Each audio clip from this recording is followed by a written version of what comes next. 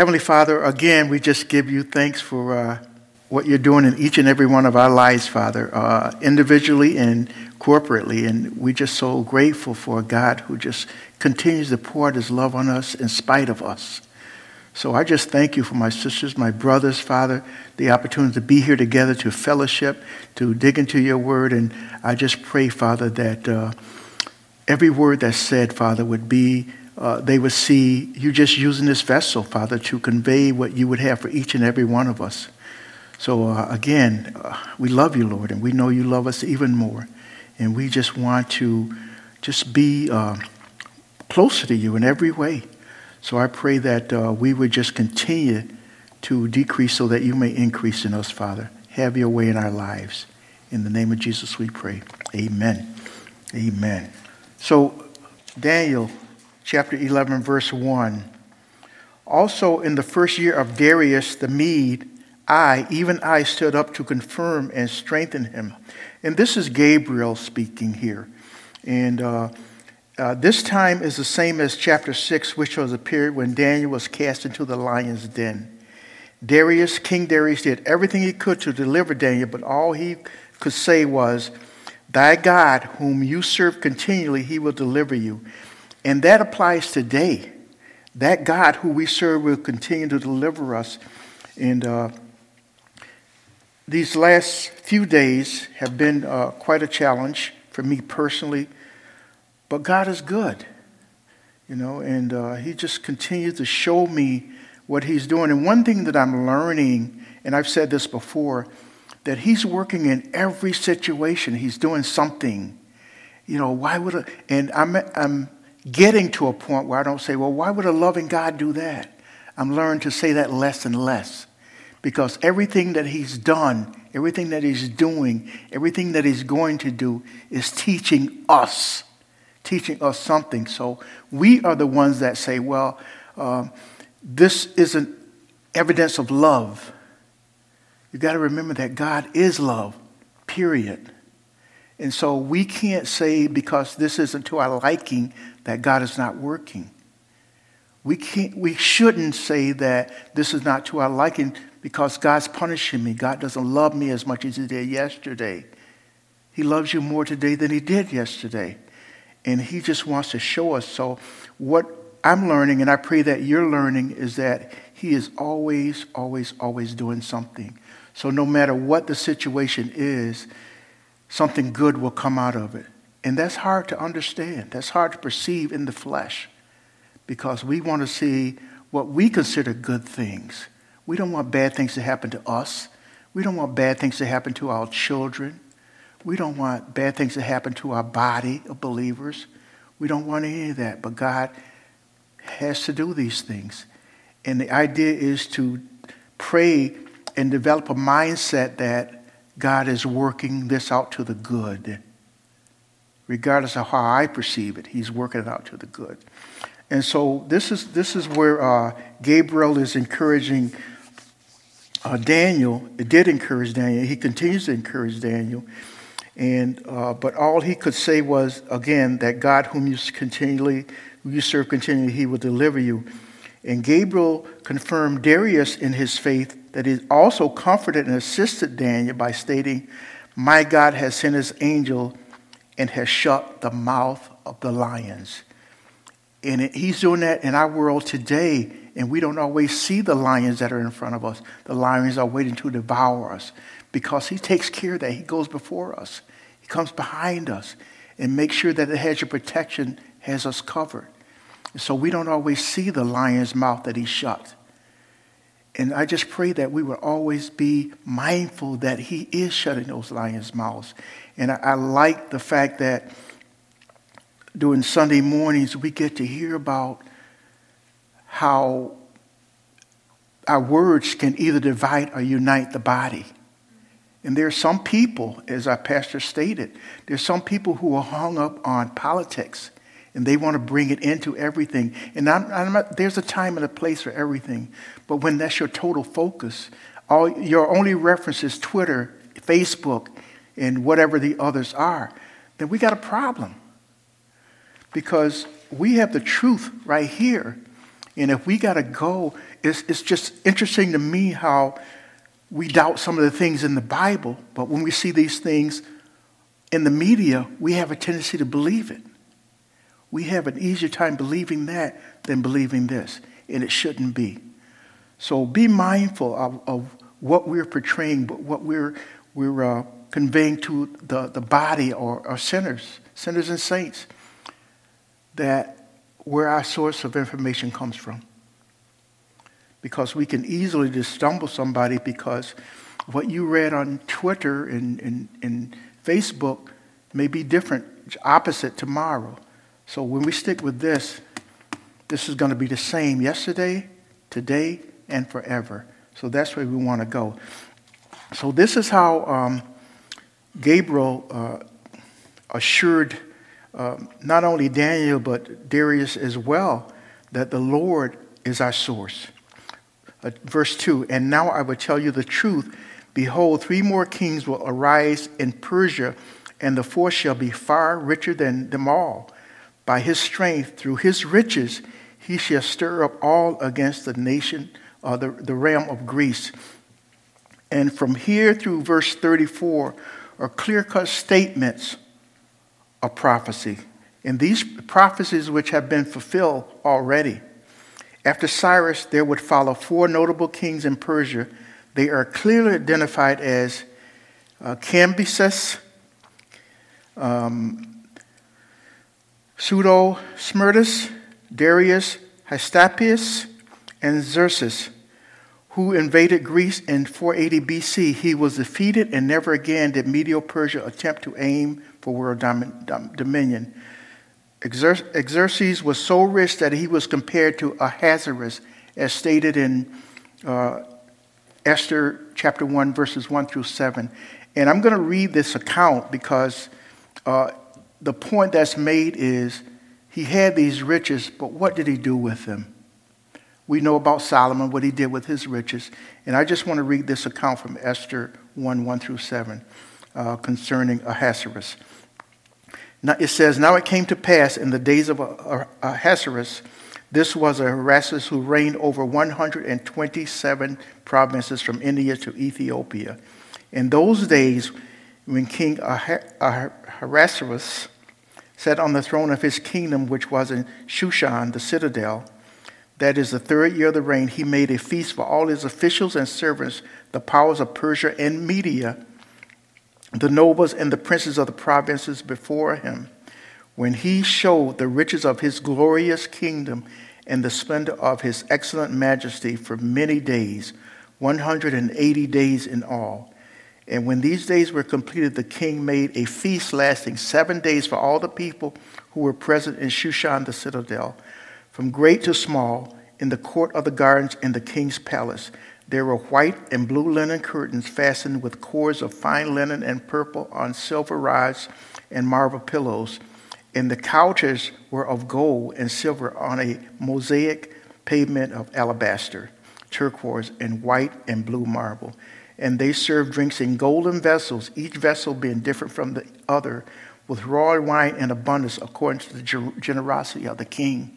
And so he had these riches, but this was just one example of how he expressed his richness by just having these lavish parties. And in and of itself, technically there's nothing wrong with that.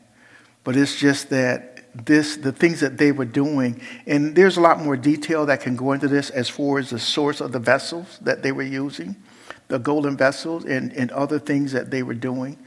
But the point that I want to make is God blesses us with certain things, certain qualities, certain skills, certain elements of life.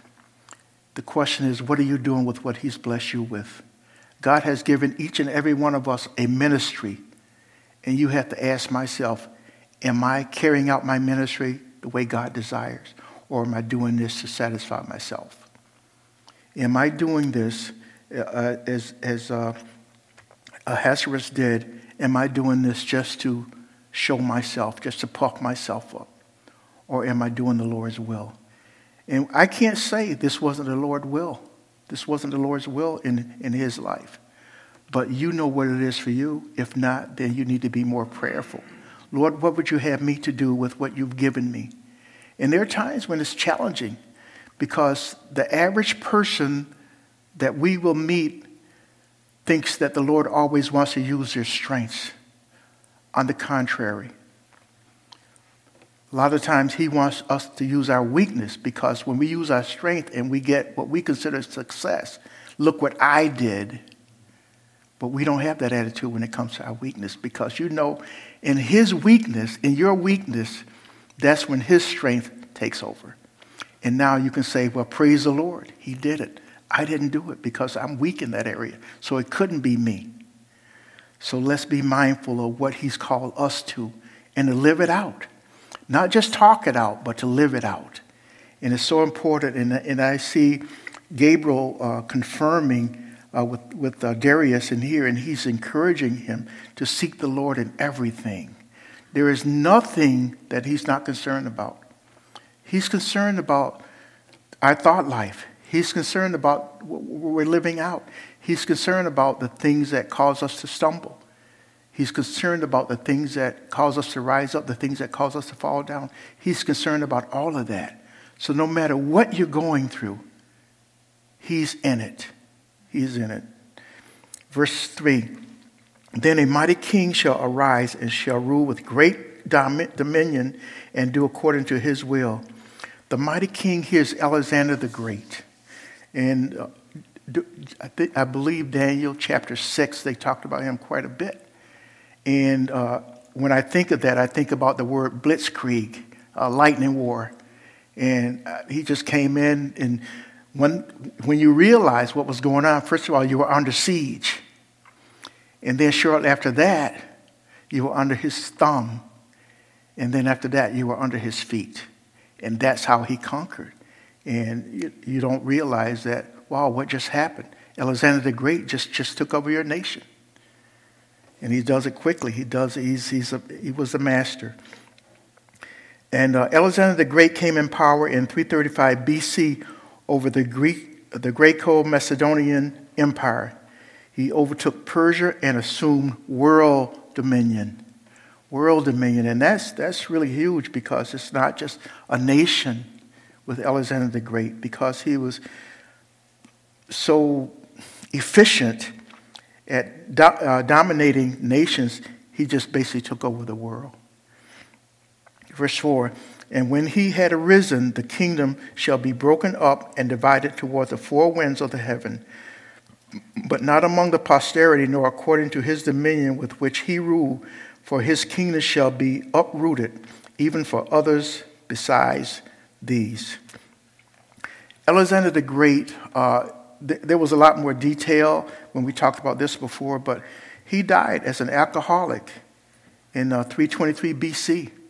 And the circumstances surrounding that, he was just so consumed with world dominance, he just stopped sleeping, stopped taking care of himself physically. And eventually all he had to do, all he did was drink. And he started off sucking from the bottle. And as years went along, the bottle started sucking from him. So it's just tragic, and these things are happening today. There's nothing new under the sun in this instance. His own posterity did not inherit his vast kingdom, which is what he anticipated. When I go, they're going to inherit it, and they're going to continue to run things. But four of his generals divided the empire into four areas, over which of them ruled. And the vision was roughly among these four, and I'll name them and what they rule for whatever it's worth. The first one was Cassander. He took over Macedonia. The second was Lysicamus, took over Asia Minor.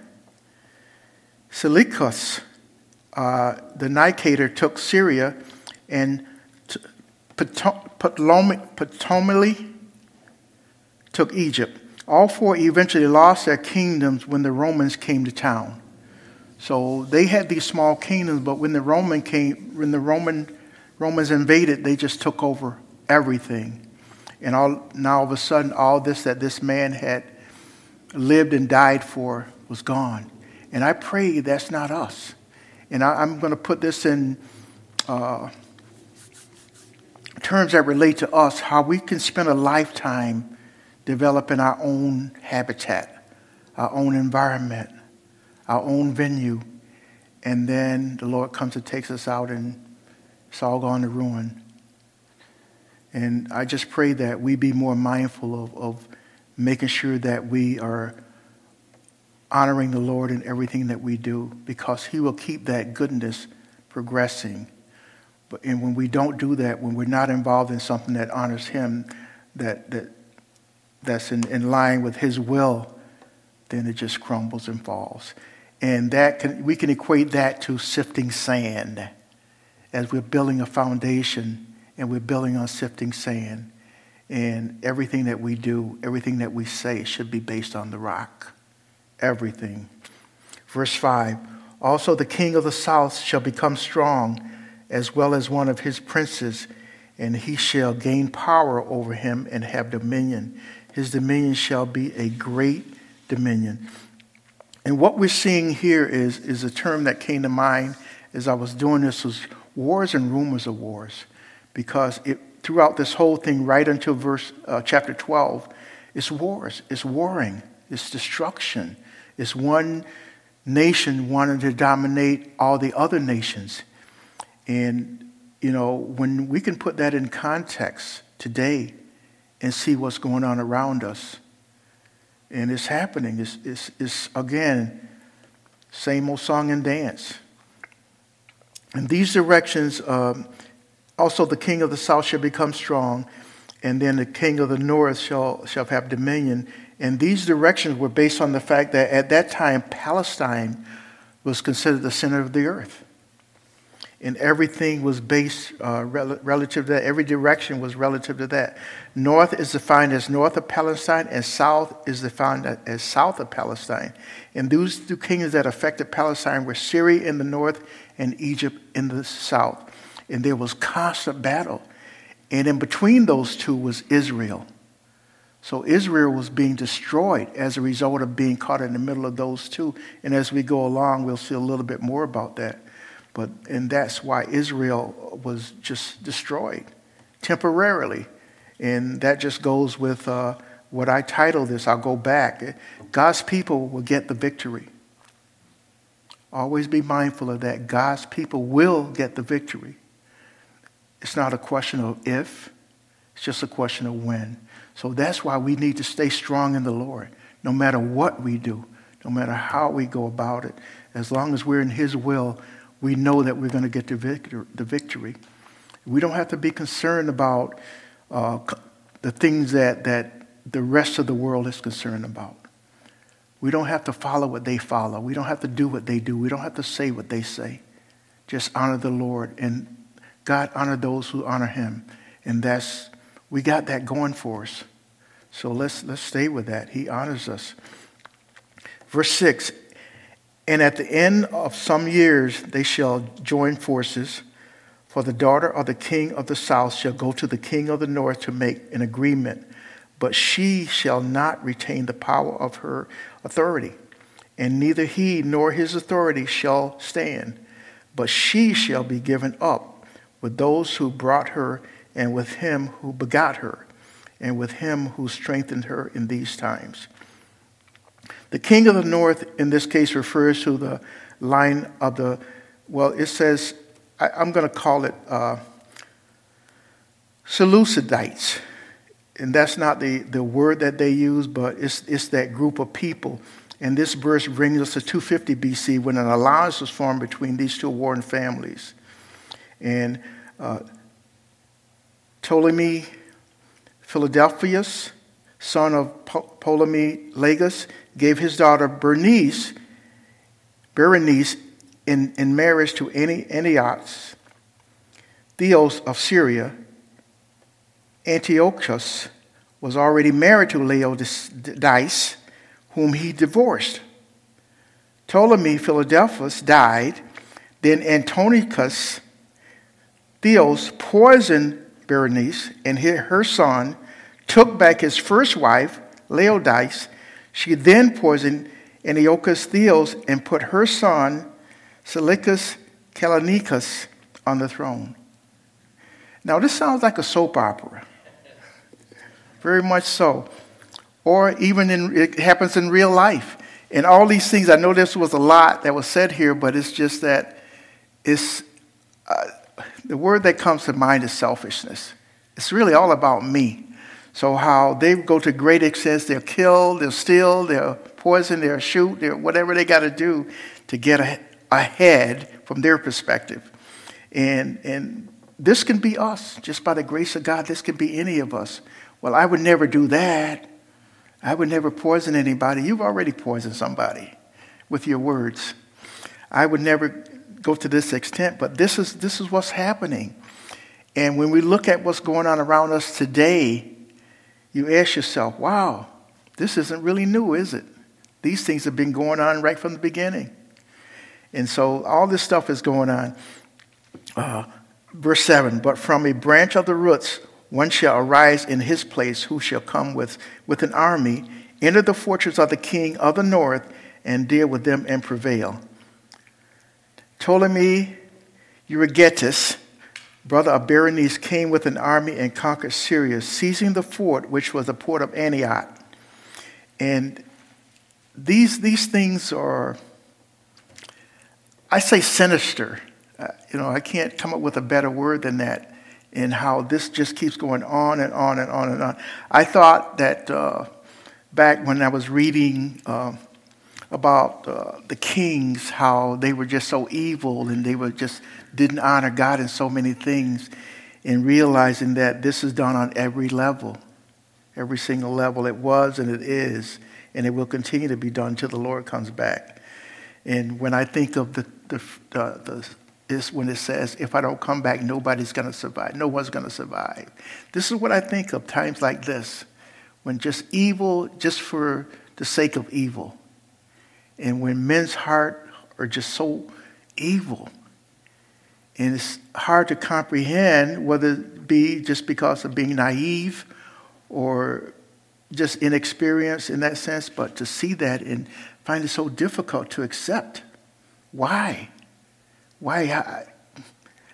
What does it profit them to gain the world but lose their soul? And this is what brings us to tears and really challenges our heart when we see these things going on in today's world, especially for someone that we love, how we want to minister to them, and we see our children just getting further and further away from the things of the Lord. We see our family just drifting without a care about their relationship with our Lord and Savior. And it just breaks our heart. It just is so difficult, and sometimes we feel helpless, like, what do I do about it? What do I do because our son is drifting away from the Lord? What do I do because our daughter, my mom, my brother, my uncle is drifting away from the Lord? And pray. Pray. Never stop praying. It can't be overdone. So just continue to pray for those among us who are struggling. And there are a lot of us who are struggling about different things. We all got issues in our lives. But the Lord is faithful. Verse 8. And he shall also carry their gods captive to Egypt, with their princes and their precious articles of silver and gold, and he shall continue more years than the king of the north. Verse 9, also the king of the north shall come to the kingdom of the king of the south, but shall return to his own land. And this Ptolemy Euergetes took many treasures into Egypt. In this booty, it included 4,000 talents of gold, 40,000 talents of silver, and 2,500 idols. And I wanted to go in and see what that be from a monetary standpoint, what that would be in today's world, but it's like, it doesn't matter. It's a lot. Then 40,000 talents of gold, 4,000 talents of gold, 40,000 talents of silver, And I don't even want to think about the 2,500 idols. And nothing good can come out of that. Verse 10, however, his son shall stir up strife and assemble a multitude of great forces, and one shall certainly come and overwhelm and pass through. Then he shall return to his fortress and stir up strife. And we know about that. We've seen today in today's world where some will return to their fortress and stir up strife. Verse 11, and the king of the south shall be moved with rage and go out and fight with him, with the king of the north, who shall muster a great multitude, but the multitude shall be given into the hand of his enemy. Verse 12, when he was taken away, the multitude, his heart will be lifted up, and he will cast down tens of thousands, but he will not prevail. He will not prevail. And it tells us that, in our case, to put this in life application, it says that no weapon formed against us shall prosper. But it never says there will be no weapon formed against us. So in this case, he did not prevail. And we, on our own, we will not prevail with the way that things are going right now. But God. And that's why I want to just encourage you just to continue to rely on him for everything, no matter what it is. No matter what it is, no matter how big or how small we think it is, he cares. God cares. Verse 13, for the king of the north will return and muster a multitude greater than the former, and shall certainly come at the end of some years with a great army and much equipment. And so they're gearing up for the battle. And just when these nations that they're warring against think they've seen it, and now all of a sudden they come in more heavily armed than they were before. And those nations who don't have that protection will perish. And if we're depending on physical protection, if we're depending on why would they allow something like that to happen? You've got to ask yourself, who is they? But when we got Jesus on our side, we got him greatly outnumbered. He's proven that over and over and over again. And he will continue to prove it. There are also continued warfare between Egypt and Syria during the period of approximately one and a quarter centuries.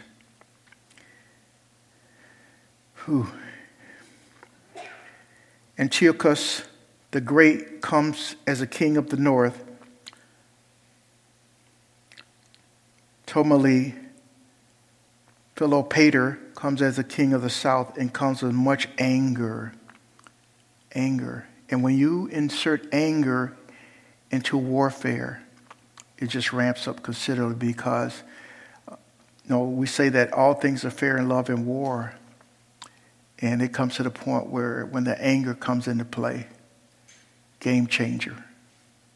And that's how it is in our lives. When we're witnessing, when we're ministering, if we allow ourselves to be pulled away from what the Lord is causing us to do or say, then anger ensues and we're no longer in the Lord's will. For life application, I pray that we always be mindful, be slow to anger. And that's easy to stand here and say that, but I know in my heart that's very difficult because we all have this flesh that we're wrapped in, and it wants to have its way. We don't want to be outdone. We don't want to be put down. We don't want to be taken advantage of. So when things are not going well, we resort to anger. And it's okay. God says, be angry, but sin not. And again, okay, Jesus, that works for you, but I'm not doing so well with that. And we can We can. That's why we continue to read. We continue to pray. We continue to seek his face so we will have a heart like him. Will it be easy? No. But it's possible. There was almost continued warfare between Egypt and Syria during the period of approximately 1.25 centuries. And these kings came in and they defeated one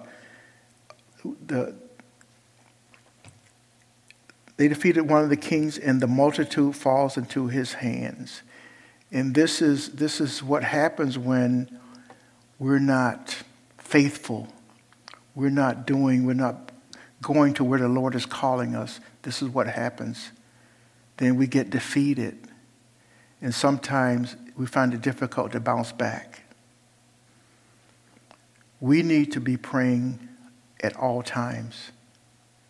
We need to be in his hands, in his grace at all times. We need to know that we're following the path that he set before us. And oftentimes we have a tendency to go off that path. And sometimes the consequences of our sin are what we're experiencing. We think we're doing the right thing because we're doing what the flesh dictates. And sometimes when we follow that, we don't like the consequences of it. A lot of times we don't even realize the consequences of it. When we are called to minister to our family, our body, and we don't do it, there's consequences. Sometimes when we're called to go somewhere that we're not comfortable with and we refuse, there's consequences. Sometimes when we're asked to not go someplace that we want to go anyway, there's consequences. And it's a human thing. And I realize it. It's almost like a daily thing. God, I say, I know you're calling me to not do this, but I think that I can make some good out of this. Okay? So do you trust me in guiding you? Sometimes. Well, that's a definite no. It's either you do or you don't. There's no gray area at all when it comes to trusting the Lord. I trust you in some things. How would you like for someone that you love to say that I only trust you in some things? And it's even worse when you say that to someone who loves you. Lord, I trust you, but when you say but, you just wiped out everything before that. We need to trust him in everything. Everything. And remember, something that I've been saying more and more lately, and I mean it more and more lately, is no matter what, and when I think back on the 2,500 idols, and for some of us who only have 5 or 6, maybe even 2, maybe even 1, how he, the Lord, can take that away from you where you have to rely on him. And to look back on years past where he's shown us, I'm going to take these things away. I'm going to take away all the things that you think you need, all the things that you're putting before me, and let me know how that works for you. And we've all experienced it. Everybody in this room has, and in Pixel Land, you've experienced it. What it's like when he takes it away. And there's no limit as to what he would take away. I love my family. They're top priority. Okay, I'm going to remove your family from you for a day, for a week, for a month, for a year. And let me know how you feel about that. So he will do that. He will teach you. He would take us to great extents to show us his power and his love for us. Will we realize it? When you realize that thing that you have, the thing that's taking priority over your relationship with the Lord, and realize that, wow, I can't believe he did that. Yeah, believe it. Because he will. When he says, you shall have no other gods before me, That was it. Well, this is just a little God. It's not a big deal. Not a big deal to us. Big deal to him, because you've taken something and you made it a priority. Even your family, even your kids, even your sister, your brother, whomever, grandkids, he can take them away. And he will take them away. If you honor them over him, he will do it. And you say, well, that's harsh. Well, it's not being harsh. It's just remembering that he loves us. And he's going to do what's best for us. And it's in our best interest to make him the top priority in our lives. Well, I thought he was love. He is. Then it's not love that this doesn't, to me, doesn't represent love. Are you familiar with the word sovereign? Well, no, I'm not, brother. What does that mean? He blesses us because he loves us. And he chastens us because he loves us. It doesn't make any sense. God works like that. He does stuff that doesn't make any sense to us. But it's always good. So I praise him.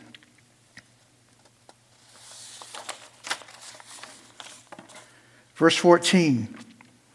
Now to those times many shall rise up against the king of the south.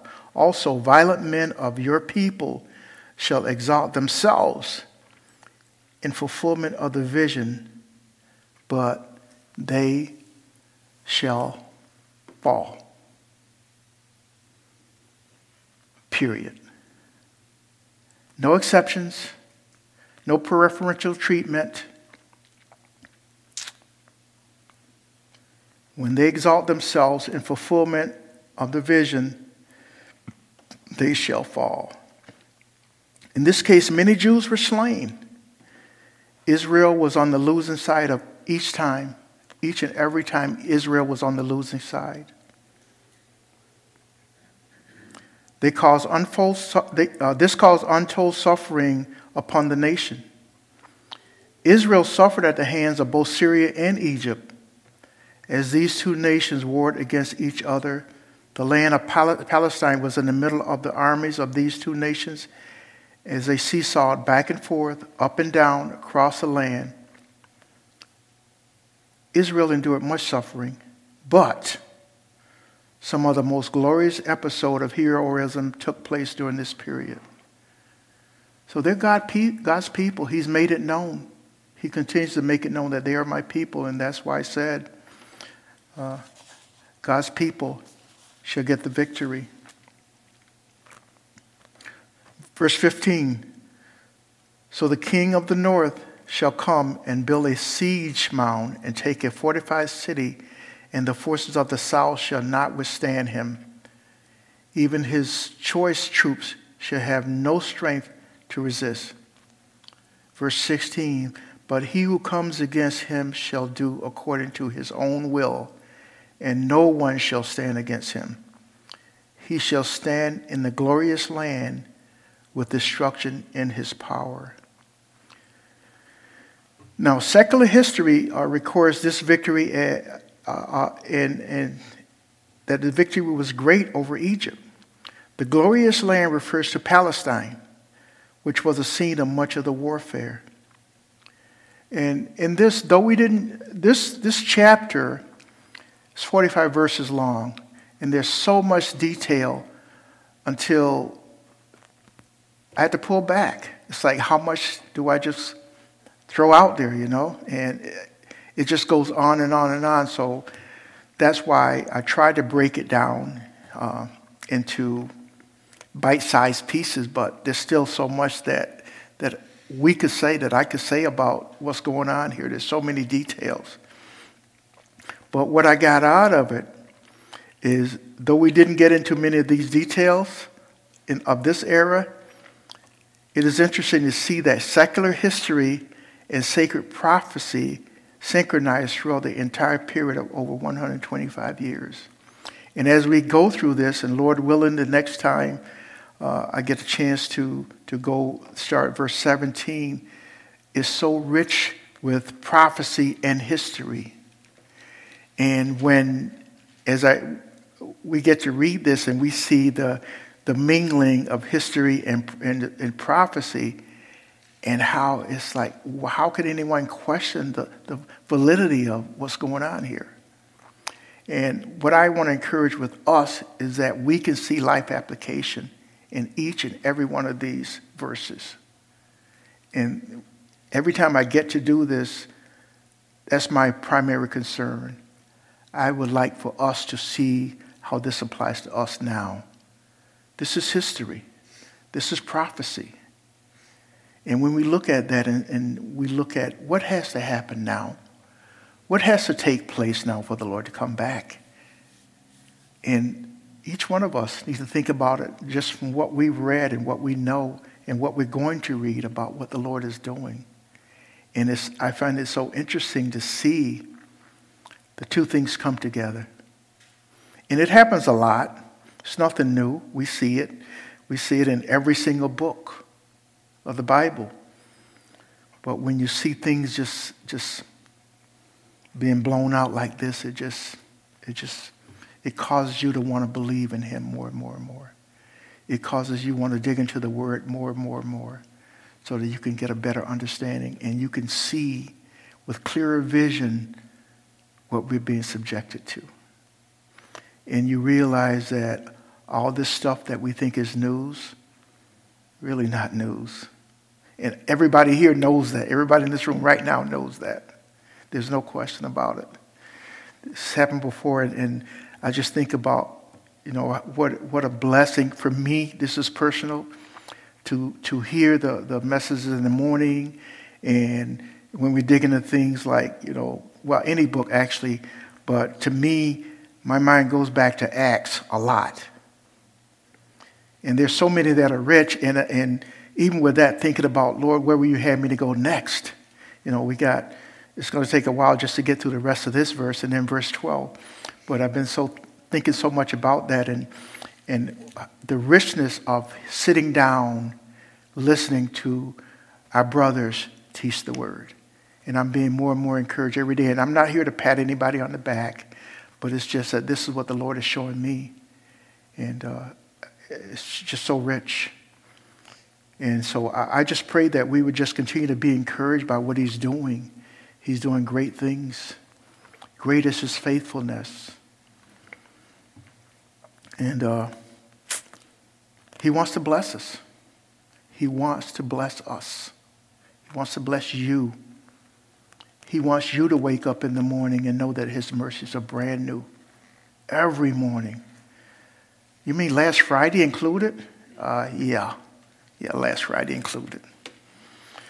Yeah. After what I went through, yeah, you're still being blessed. No doubt about it. So that's as far as I want to go tonight, guys. So just be encouraged. Just be encouraged. You look around, the picture's not pretty. But just remember, God's promise is a yea and amen. And anything that he said, anything that you read, anything that you will read, he'll stand by it. He can't lie. He can't stop loving us. Can we lie? Can we stop loving him? Potentially, but I pray that we don't. Father, we just thank you for this time that you've set aside just for us. And I pray that every word that was spoken, that it was of you, Father. And I just pray for my sisters and brothers here tonight, especially those who are struggling with some things, and we all are, that you would just continue to show them you. I pray that we would just continue to seek your face, Father, in everything, every day, in every way, Father. Just have your way with us, Father. And I pray if there's anyone here tonight who does not yet know you as their Lord and Savior, that tonight, with that night of salvation, may they come running up saying, what must I do to be saved? And again, my sisters and brothers, I just I just want to be that Barnabas, Father, as much as possible. I just want to be that encourager. And it's not about me, Father, but it's about you. I would like for everybody that I know and that I will get to know to be saved, to be under your wing, to continue to seek your face. In the name of Jesus we pray. Amen.